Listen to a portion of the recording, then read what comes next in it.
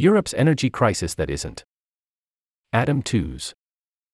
American critics chastise Europeans' rejection of fossil fuels. But Europe is winning the bet.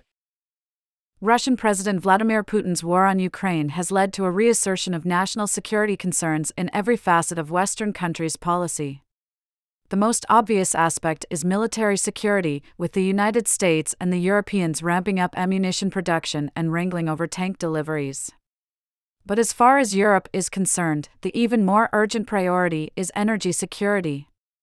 As Russia's natural gas supplies were cut off and prices surged to record levels, European governments have spent more on subsidizing the energy bills of their populations, stockpiling gas, and bailing out bankrupt energy companies than they have either on their militaries or on supporting Ukraine. Adam Tooze is a columnist at Foreign Policy and a history professor and director of the European Institute at Columbia University. His latest book is Crashed: How a Decade of Financial Crises Changed the World, and he is currently working on a history of the climate crisis.